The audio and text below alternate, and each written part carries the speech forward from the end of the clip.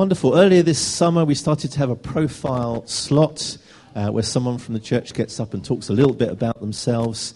Can I give you one more job, Tom? Can you unwind a mic? That would be great. And the person that kicked... Anyone know the first person that came and did a profile? It was Michael Brown. And we've decided to go for a reprieve today and have a bit more of Michael. So you're on, Mike.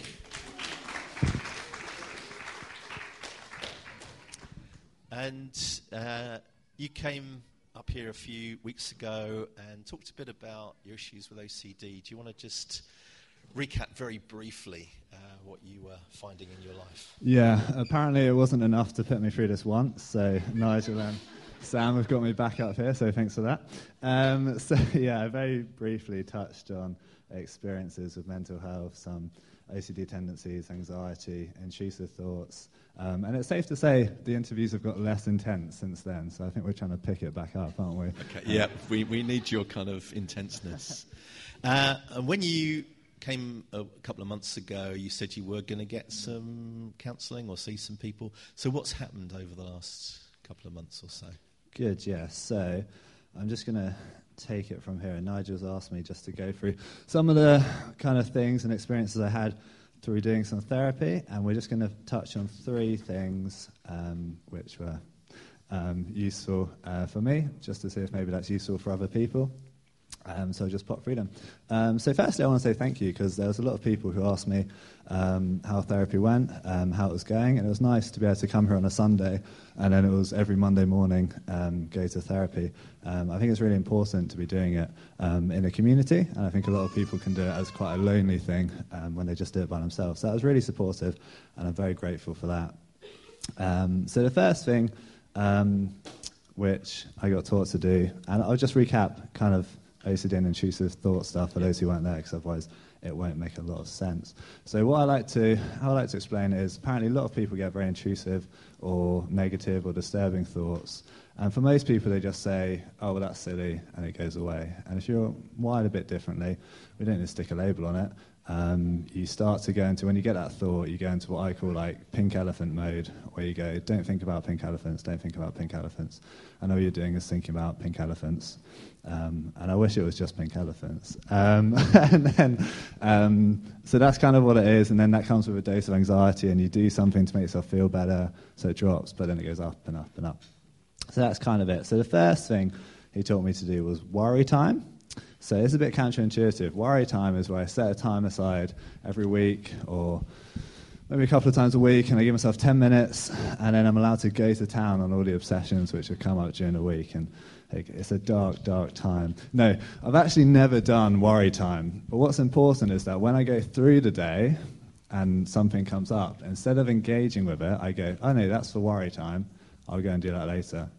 And then, it doesn't go away straight away, but it's helpful when it's starting to work. So like I said, I've never actually done worry time, but it's enough of a threat to the thoughts to get them out there. So that's one useful one which has helped a lot.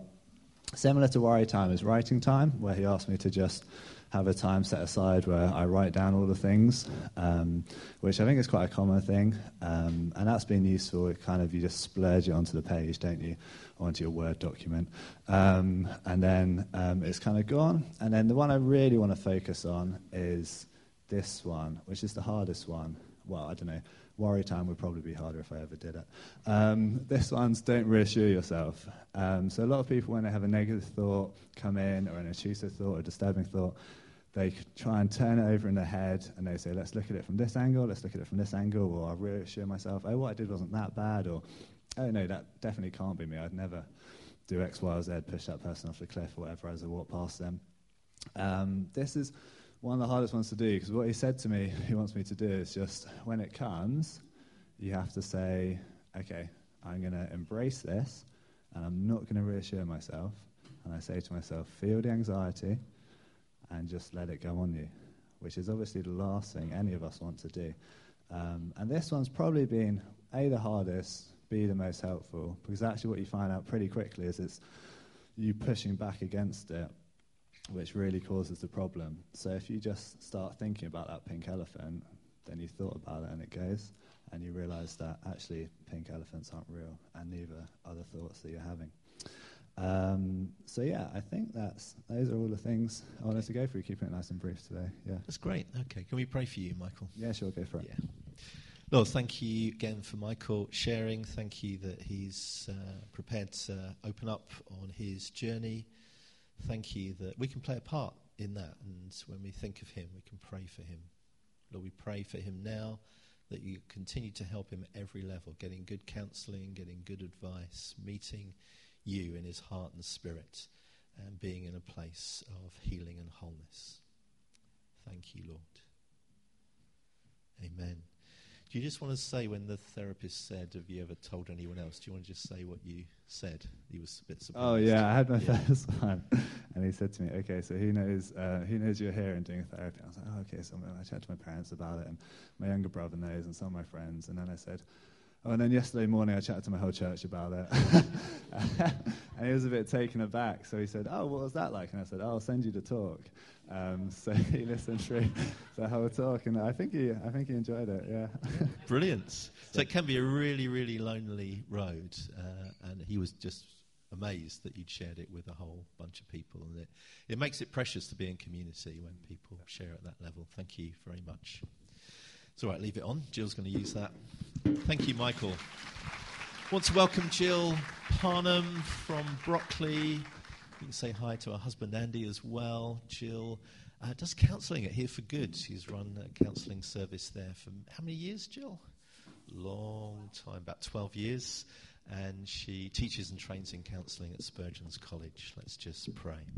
Lord, we thank you for this subject. We thank you that people in our church suggested it. And Lord, we want to meet you today and find out more about wellness. Thank you, Lord. Amen.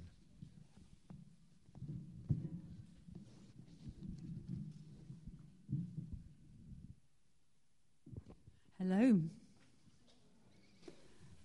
Fantastic. Michael, thank you very, very much.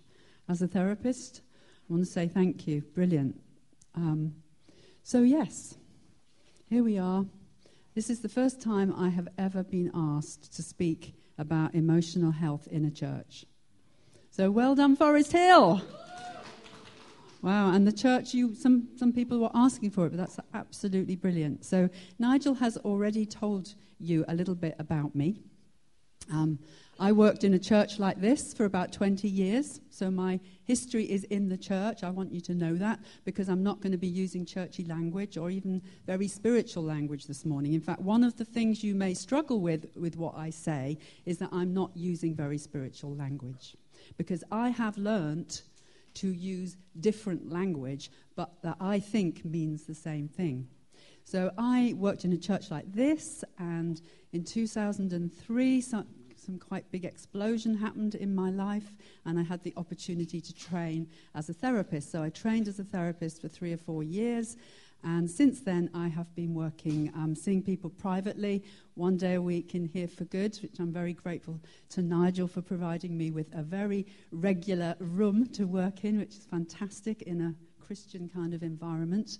And I worked in a GP surgery for 10 years, 2 different GP surgeries, seeing ordinary members of the public. And it was one of the best experiences of my life, where I got this sort of snapshot of the nation's mental health. And it was very challenging, but I got to work with a whole range of different issues. And it really, really honed my thinking around emotional health. I had to give that up. It was either that or my own physical health, because I was travelling all the way over to Harrow. So now I'm just seeing people privately, and I work at Spurgeon's, where I get to teach counselling 2 or 3 days a week. And it's a really nice balance. And I suppose what I'm fascinated by is what changes people. And I'm really interested in this kind of very close linkage between emotional and spiritual health. And they're very, very intertwined. You can't really separate them, but I think often we have separated them, and sometimes quite unhelpfully. So do we have any mental health professionals sitting here? Anybody in their sort of working life working with people that suffer from emotional. So we've got a GP here. Yes. Hello, Naomi. I'm sorry that anyone. Yes. Do you want to shout out your name? Pardon? Art therapy. Fantastic. And that Melissa works in this area, doesn't she? And actually, Kathy Maguire has spent a lifetime working in this area. So thinking about her this morning. So is mental health an issue today? So, yeah, next slide. Ask a very basic question. Is mental health, and the statistics really speak for themselves, don't they? I'm going to flash through these quite quickly, so you're just going to keep... Thank you very much. Going to have fun, aren't we? The first one.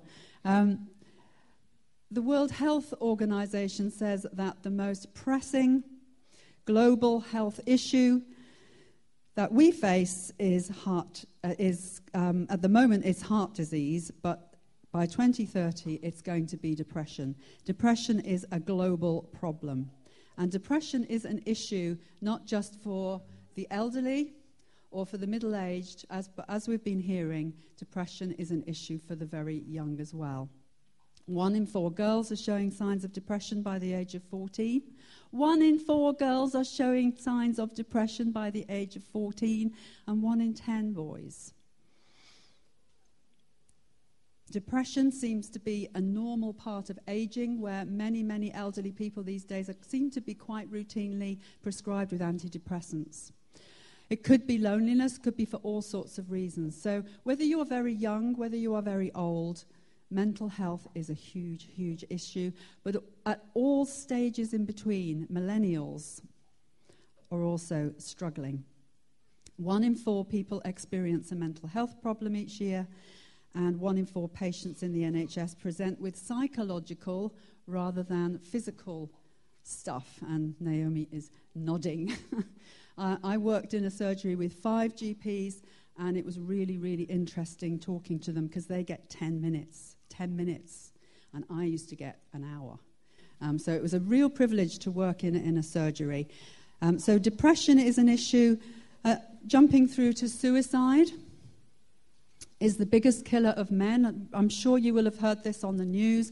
Suicide is the biggest killer of men under 35 in the UK. In 2017, of the 5,800 suicides recorded, 75% were men.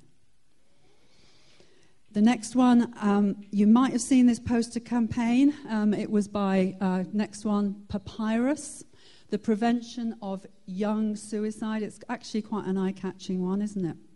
I call it an eye-watering slide. What do you make of that? Is that Save the Whale? Save the Male. It's actually horrible, but it really communicates, doesn't it? And the problem is that not only men are struggling, but over 200 school children have committed suicide each year in the UK over the last decade. Also, you can hear it on the news, university campuses are really struggling, aren't they, with people throwing themselves off buildings. Really, really horrible and alarming statistics. And often families can have absolutely no idea that the children or the teenagers or the men in their family are struggling. And suddenly something happens.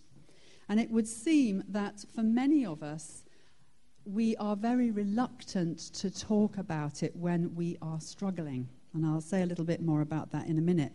But men on the whole are very, and I know I'm generalizing here, and not all men, but on the whole, men are finding it hard to talk about their mental health and to talk about how they are feeling. We know that classically, don't we?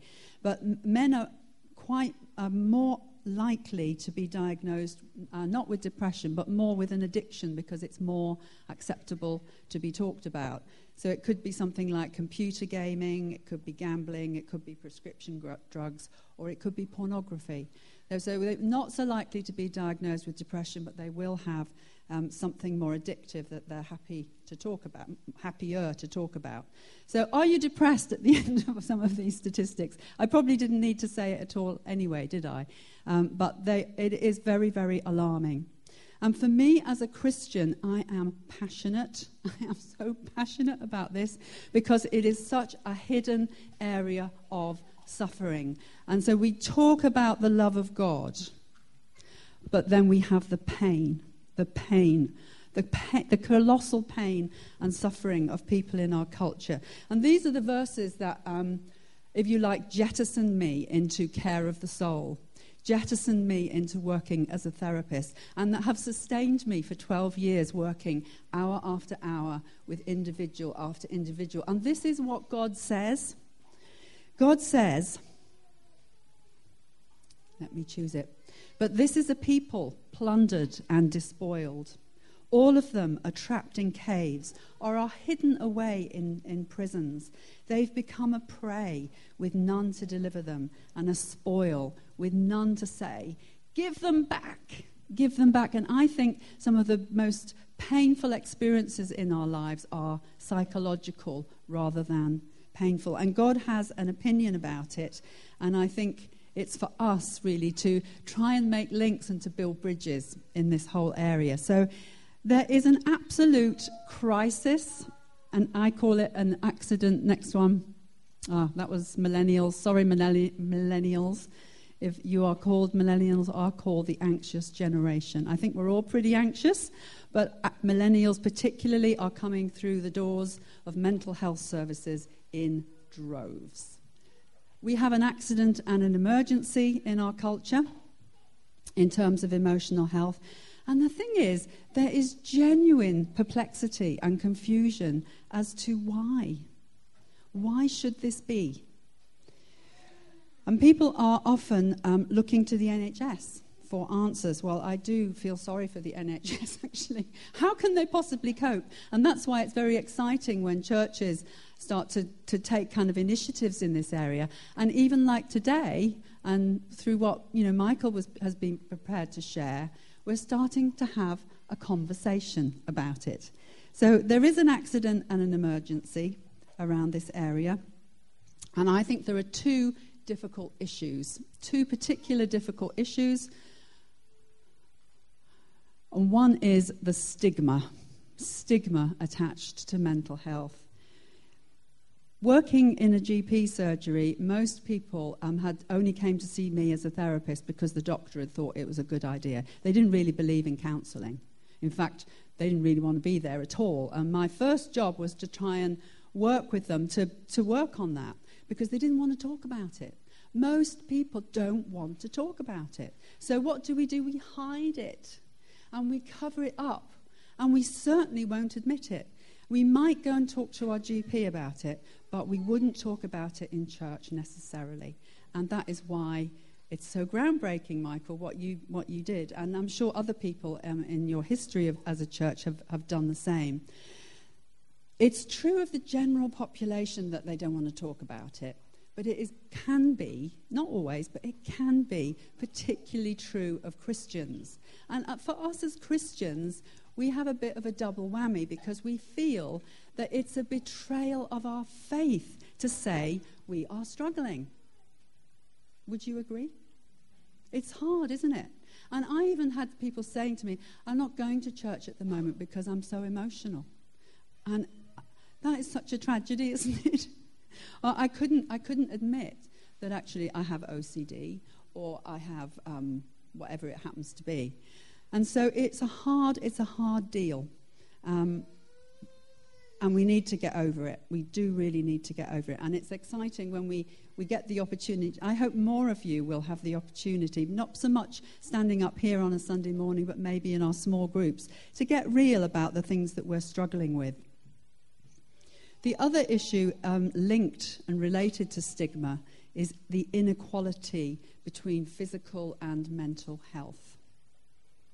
Now, you hear the government saying, we're going to put more resources into mental health, don't we?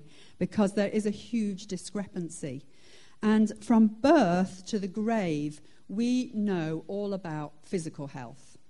And we are trained in physical hygiene, aren't we? Even sleep hygiene these days.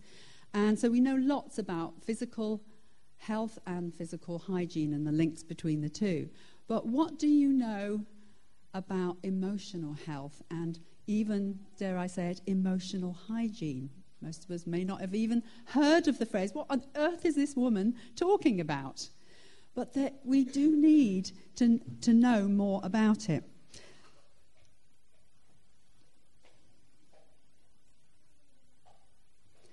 Sometimes we know how to take more care of our teeth and our hair than we do of our minds. And yeah, people have to pay me as a therapist, and they say, well, I can't afford to come and see you. And occasionally I'm a bit cheeky and I say, how much do you pay your dentist? How much do you pay your hairdresser? I mean, come on, women, how much do you pay your hairdresser? So how much are you prepared to pay to work out what's going on up here and in here? So it's a bit of a difficult one. Did you know that the top five, the point I need to make is, as I've said it already, you're more likely to suffer from a psychological injury than you are from a physical one. And here are the top 5 emotional injuries. Now, I remember sitting in a multidisciplinary team clinical meeting at the GP surgery, and I was in the surgery for, well, one of them I was there for 7 years. And developed a relationship with the GPs. And one of the things that we used to talk about, and many, many times people, as they were, the district nurses were there, the health visitors, and the conclusion they would come to many times was that the physical symptoms of what they were experiencing actually had emotional roots. And the emotional pain is actually worse, can be worse than physical pain. And in fact, the senior partner of the surgery where I worked actually stopped being a GP after a while, and he trained as a therapist and a psychiatrist because he was very, very challenged by that. So you can read this list here, and these are things that probably in a lifetime we will all experience from time to time, aren't they? And if you had been involved in a say a physical car crash, say you'd been involved in a physical car crash, you would know that you should take a month or 2 off work to recover. You had a broken leg, a broken arm, crushed ribs, and whiplash. It wouldn't really be a problem to you, would it, to take some time off work? You'd know that you needed to do that, to rest and to recover. But what about if you have had an emotional car crash? I call them emotional car crashes. I remember talking to a lady. She was referred for therapy, and she sat down in the chair and she said, I'm working 3 days a week. I've just moved house. We're renovating the new house. I have 2 kids under 5. My dad is terminally ill, and my husband is about to lose his job. And she was genuinely perplexed as to why she should be feeling low. I meet many, many people like that. We simply don't notice what is going on in our lives. So I said to her, I think you probably need to take some time off. And she would not let the doctor sign her off from work. Now, you would if it was a physical car crash, but with an emotional one, we don't want stress on our medical records, do we? We don't want depression. So sometimes people think, I should just shake it off. It's in my head. But you wouldn't say that with a broken leg, would you? Of course you wouldn't. Don't shake it off. You know you've got to rest. So there actually is a huge discrepancy between our attitudes to physical illness and pain and emotional illness and pain. So let me give you some quick definitions. What is good mental health? So I'm going to kind of give you a little bit of what they call psychoeducation here. This is what, again, the World Health Organization says about mental health.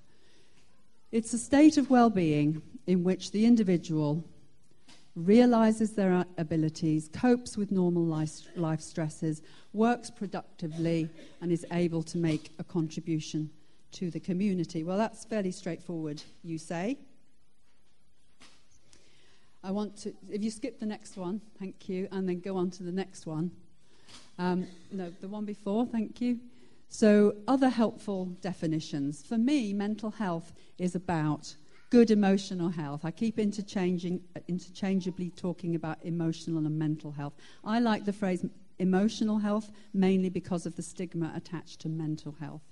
But good mental health is about being in touch with reality. Good mental health is involves a commitment to the truth. Well, we'd like to sign up to that as Christians, wouldn't we? Being in reality, isn't that what knowing God and being a Christian is all about? A commitment to the truth. Well, this is a deeper discipleship, I would like to suggest. Discipleship is not just about what we believe in our heads, but it's actually about our behavior. And sometimes it's, talking for myself personally, it's harder to get things working in my life and my behavior. I might have my beliefs all sorted out up here, but there's a bit of a gap between what I believe in my head and what I'm actually doing day to day. So for me, mental health is about lining up my thoughts, my emotions, my behaviors with the truth. Now let me give you a couple of examples of when thoughts and feelings are out of touch with reality. And I'm sorry to keep referring to you, Michael, but this is the work that you are doing in many ways. Because therapists call it reality testing. Are you in touch with reality? 2 examples of where your thoughts and your feelings might be out of touch with reality. So, reality. Give you another example when thoughts and feelings are in touch with reality, but we ignore them. Okay, so sometimes our thoughts and feelings are out of touch with reality. Sometimes they are in touch with reality, but we ignore them. So what's an example of that? Well, let's take the example of the lady who I described who had an emotional car crash. She started to feel sad. She started to feel low. What should she have done? I would have suggested that she should, as Michael said, embrace sad. Listen to sad. This is so counterintuitive because let me just say something. Don't ignore your emotions. I know some of us have very over-exaggerated emotions, and we do need to learn to calm them down and regulate them. But don't ignore your emotions. Emotions tell you what you need. So can you say after me, don't ignore your emotions. 1, 2, 3.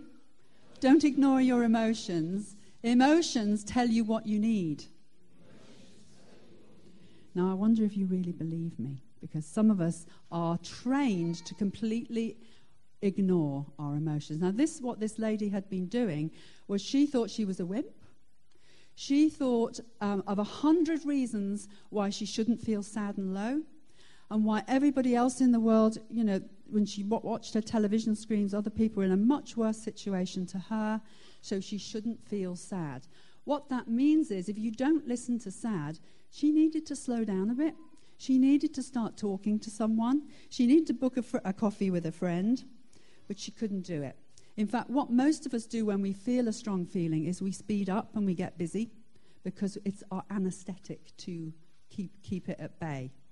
So, in my opinion, do feel free to disagree, good mental health is about being in touch with reality, in touch with the truth, and actually beginning to listen to yourself, really beginning to listen to yourself, and embrace particular things rather than work them through.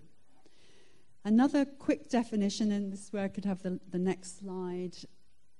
Mental health is compromised when the external chaos and stress becomes internal chaos and stress. So again, these are really obvious things. There are some personal things that can make us feel emotionally wobbly, can't there? Aren't there? But there are also at the minute some national things like Brexit. Say that word. It's really getting through to us. Andy and I were listening to Radio 4 this morning, and the anxiety people are feeling around Brexit. So they can be national things, and there is even global issues that make us feel extremely anxious, and they've just coined the phrase eco-anxiety about climate change. And so what is actually happening is when the stress out there becomes internal, then we have a meltdown. We have an internal collapse, and that is extremely difficult. So, why do you think it is that mental health is an issue today? Do you know what? I'm not going to talk about it because I'll run out of time, and there's some other things I want to talk about. But maybe that's something we've all got an opinion on this, and I don't want to really say it's very easy to explain. I think there are multi-layered, complex reasons why mental health is an issue today. But one of them, I would say, is loneliness and isolation. And I'm not just talking about the elderly here. Some of the most lonely and anxious people I'm working with at the minute are between 20 and 30. And they sit in their bedrooms, and the world is beamed into their hard drive and their internet, and they're on the net and the social media and Instagram and all of that. They are some of the most isolated people that I know, and it is very, very scary. So one issue is belonging, and our culture that pushes us towards achievement rather than connecting. And that's what church is about, isn't it? It's about connecting. So I said I wouldn't say more about it. So let's go, not this one, and the next one. No, the next one. No, not this one. So I want to just say briefly, very, very quickly, there is a spectrum of mental health or of emotional health. And mental health tends to be an us and them thing. An us and them. You have mental health problems, I don't. No, it's not true. The three particular words, we all have emotional needs. We all have mental health needs. Three words: needs, problems, illnesses. Okay? And if we were looking after ourselves a little bit better, then our emotional needs would be met and taken care of. And that's probably another half-hour talk as to how you do that. Our emotional needs would be taken care of if we looked after ourselves. But it's when our emotional needs are compromised that we start to experience problems. And this is the area where you might be feeling anxious or stressed or depressed or just not coping with life. You go and see your GP. I really feel for GPs, because they are such a crunch point in our society, and we expect far too much of them. We really, really do. How can they possibly cope? They can't. No wonder most of them are leaving the profession in droves. Anyway, that's an aside. What was I saying? Needs. Yes, thank you. Needs. Mental health needs become problems. And it's if we can't talk about it, if we don't find some way of connecting. How do you connect when you've got a problem? Most of us find really healthy every way. We come to church. We have a chat in small group. We will have coffee with a friend, or we will start to journal like Michael was doing, or we will pray, and all sorts of stuff that is very, very helpful. But often when you have a problem, there needs to be some kind of intervention, be that an everyday intervention, or increasingly we're becoming very medicalized. It has to be seeing the GP or even going to see a therapist. Now, I happen to think therapy is not just about having mental health problems. I see therapy as personal development. And so the stigma shouldn't be there at all. Most people that come and see me will say, I wish I'd done this 10 years ago, 20 years ago, and I wouldn't have made so many mistakes, because it's about personal development. But mental health problems, if there isn't any intervention, be that an everyday reaching out or a more medical one, then we get into mental health illnesses. And the next slide. Again, you've come across all of these. I could talk about them all one by one, but there isn't time. But these, no, keep going. Next one. No, we won't talk about that one or that one.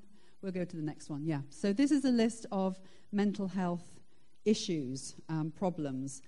And they start off with the neurotic ones, which are addictions, different kinds of addiction, anxiety, generalized anxiety, OCD, we've heard about this morning, phobias, PTSD. 2, 3, 4, and 5 are all part of the anxiety family. Depression, self-harm, and it's not on there, but suicide is also quite linked together. And then we're coming from the neurotic side to the psychotic, which are the personality disorders, identity issues, bipolar, and schizophrenia. And that's the list. Well, there's others. There are others. So just for the sake of time, because I wanted to just leave a bit of time at the end, what are the positive habits that promote or compromise good mental health? So we have the next slide. And the next slide. Okay, so I was talking earlier that this is emotional hygiene. And again, this is just what I could fit on a PowerPoint slide. How do you look after yourself emotionally and mentally? How do you take care of your mind? What helps you to bring your mind to rest? Well, we need to get into the green zone. Habits that promote what the psychologists call subjective well-being. And this is where it's physical as well. We're in the parasympathetic nervous system, which some people have called the rest and the digest. This is where your endorphins and your oxytocin, this is soothe. These are things like walks in the country. These are things that actually give you joy, and they'll be different for each one of us, but actually things that calm us down, soothe us, that get us in touch with the buzz in life, and are very good. And you'll see how many things of those things are things that actually we get to do in church, which is wonderful. So we can't always be in the green zone, can we? Not always. You see some of you shaking your head. You can't live, life isn't normal if you're just in the green zone. You do need some stress in your life. Stress is normal. Anxiety is normal. Don't try and get rid of your anxiety, because you never will. It's part of being human. But we need to be in the red zone a little bit. But the problem is, people, that we are living too much in the red zone and there's very little green zone. And our culture is in free fall and it speeds us up the whole time. We are and I speak for myself, I'm racing around. I've got a list of things to do. And really the trick, if you like, is how to live in both, but not to neglect that green zone. I'm not saying don't be in the red zone. You will. You need to act. You need to organize. You need to have lists. You need to go to work. It will be stressful, but balance your life. And as Christians, we call that Sabbath. So the last thing I want to say, and believe me, I had probably at least another half hour I could have talked about, so you'll have to invite me back sometime. If there was one thing that I would say to us as Christians, I am so passionate about this. There's one thing that I would say to you as to, you have a relationship with God. You have a God, what I call a God engagement system, a God attachment. We have a relationship with God. We even have a relationship with other people, a social engagement system. But for many of us as Christians, what we have lost, and this really impacts our emotional health, is a relationship with ourselves. We neglect it. Some of you don't even know what I'm talking about. I'm not saying all of us do, but many of us do. We have no working knowledge of our own internal world. You might think this sounds very dodgy. Very, very dodgy. Am I endorsing the me, and why not of our culture by saying befriend yourself? I don't think so. Humour me for a minute. What I am saying is that Jesus says, behold, I stand at the door and knock. If anyone hears my voice and opens the door, I will come in and I'll have brunch with them. Is that what Revelation chapter 3 verse 20 says? It does. We're moved on a little bit, so keep going. How can we respond? Okay, so I see the house. So a symbol of the self is the house, yeah? And biblically, I think I'm standing on solid ground here, because Jesus talks about the self as a house. And the the scripture I've just given you is saying, I'm standing at the door of your house, but it's your decision if you will hear my voice and open the door. And there are many rooms in your house. And some of those rooms, I want to come into all of the rooms, but actually there are some rooms you'll let me into, but there are other rooms that you won't. Some rooms are all tidy and well lit and nice for guests to go into. But other rooms doors are closed, even locked. Some rooms you'll go into but won't let anyone else into. But other rooms you haven't been in yourself because it's too scary or you're too ashamed. And Jesus says, I want to come in. This is the ground of inner healing, the rooms of our house. And there are so many pictures here. The biblical picture of the house built on the rock and the house built on the sand. And I think that in Matthew 7, when Jesus is saying, anyone who hears these words of mine can be compared to the wise man that built his house, the house of his self, on the rock. And when the emotional rain, and when the emotional storms, and when the emotional winds blew, that house stood firm. Anyone who hears these words of mine, who doesn't hear these words of mine, is like a foolish man who's built his house, his self, on the sand. We don't have a solid sense of self. And so for me, as a Christian, I need to grow in my self-awareness. So I think a very biblical image for the self is a house. And this whole area is so important. So let's just click on, because that was, yeah. So that, can we get, yes, stay there. Parable of the house built on the rock. So you see that house is full of light. It takes two to have a relationship. And this is why some of us are struggling with our relationship with God, is because we sing in church, it's all about God. Don't we? We even have a song that says that. It's all about you, it's not about me. Now, I know what we mean. God is amazing. He's just awesome. And in comparison, I am tiny. But you know what? It takes two to have a relationship, and you have a true self. You have a house of the self that God wants to inhabit and accompany you into all the rooms, and you can't have a really full-orbed flesh and blood relationship with God until you have an I that can have a relationship with him. So for me, working as a therapist, this is the area with Christians I have to work on the most. It's certainly an area I've had to work on myself.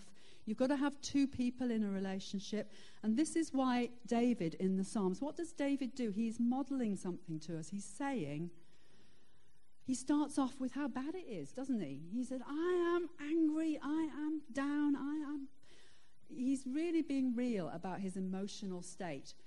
He's living in his house. His house is full of light. It's not pretty. It's not where you'll stay. But unless you locate where you are, you can't move on.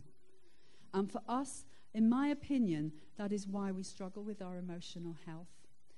We cannot move on. Start where you are and have a real relationship with God. And just show you one slide. Next one.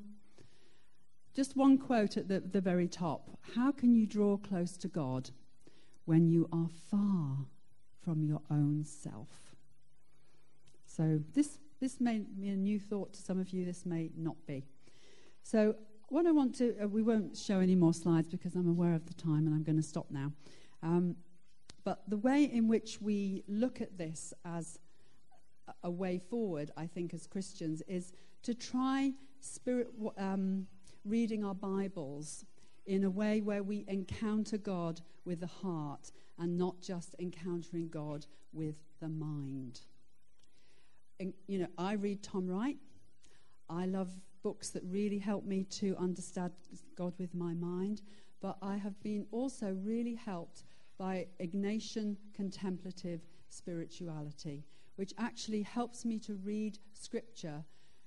There's two different exercises, Lectio Divina and the Examen, which actually helps at or reading Scripture, using our imagination and helping us to put ourselves into the scene of the gospel story, for example. So we will encounter God emotionally and with the heart and not just with the mind. This is extremely good for our emotional health, because we're not just thinking, oh yes, I think I believe that correctly, but we're actually saying, actually, in my life, I feel quite upset with God. I feel quite upset with my family. And I'm getting real. And because if you don't get real, you can't move on and you can't work it through and you can't process it. So I really do recommend that to you. So befriend yourself is my main point. Befriend your emotions. And I said no more. Can we go back? Sorry. I need to not tell porcupines. Now we're back on again. Because I had some resources up there. I want to recommend a couple of books which you may have heard of before. Nigel's been plugging some on the bookstore. Emotionally Healthy Spirituality is about the best book on this subject. I 100% endorse what's written in this book. And just to say that if you're interested in any of the themes of what I've talked about, they are much better and more intelligently written about in Andy's book, who is here today, called Lasting Happiness. It's a really interesting read. Okay. So befriend yourself, befriend your emotions, befriend your thoughts, embrace them. It's not where you'll end up, but you've got to start there, because otherwise we are in danger of having emotional health issues.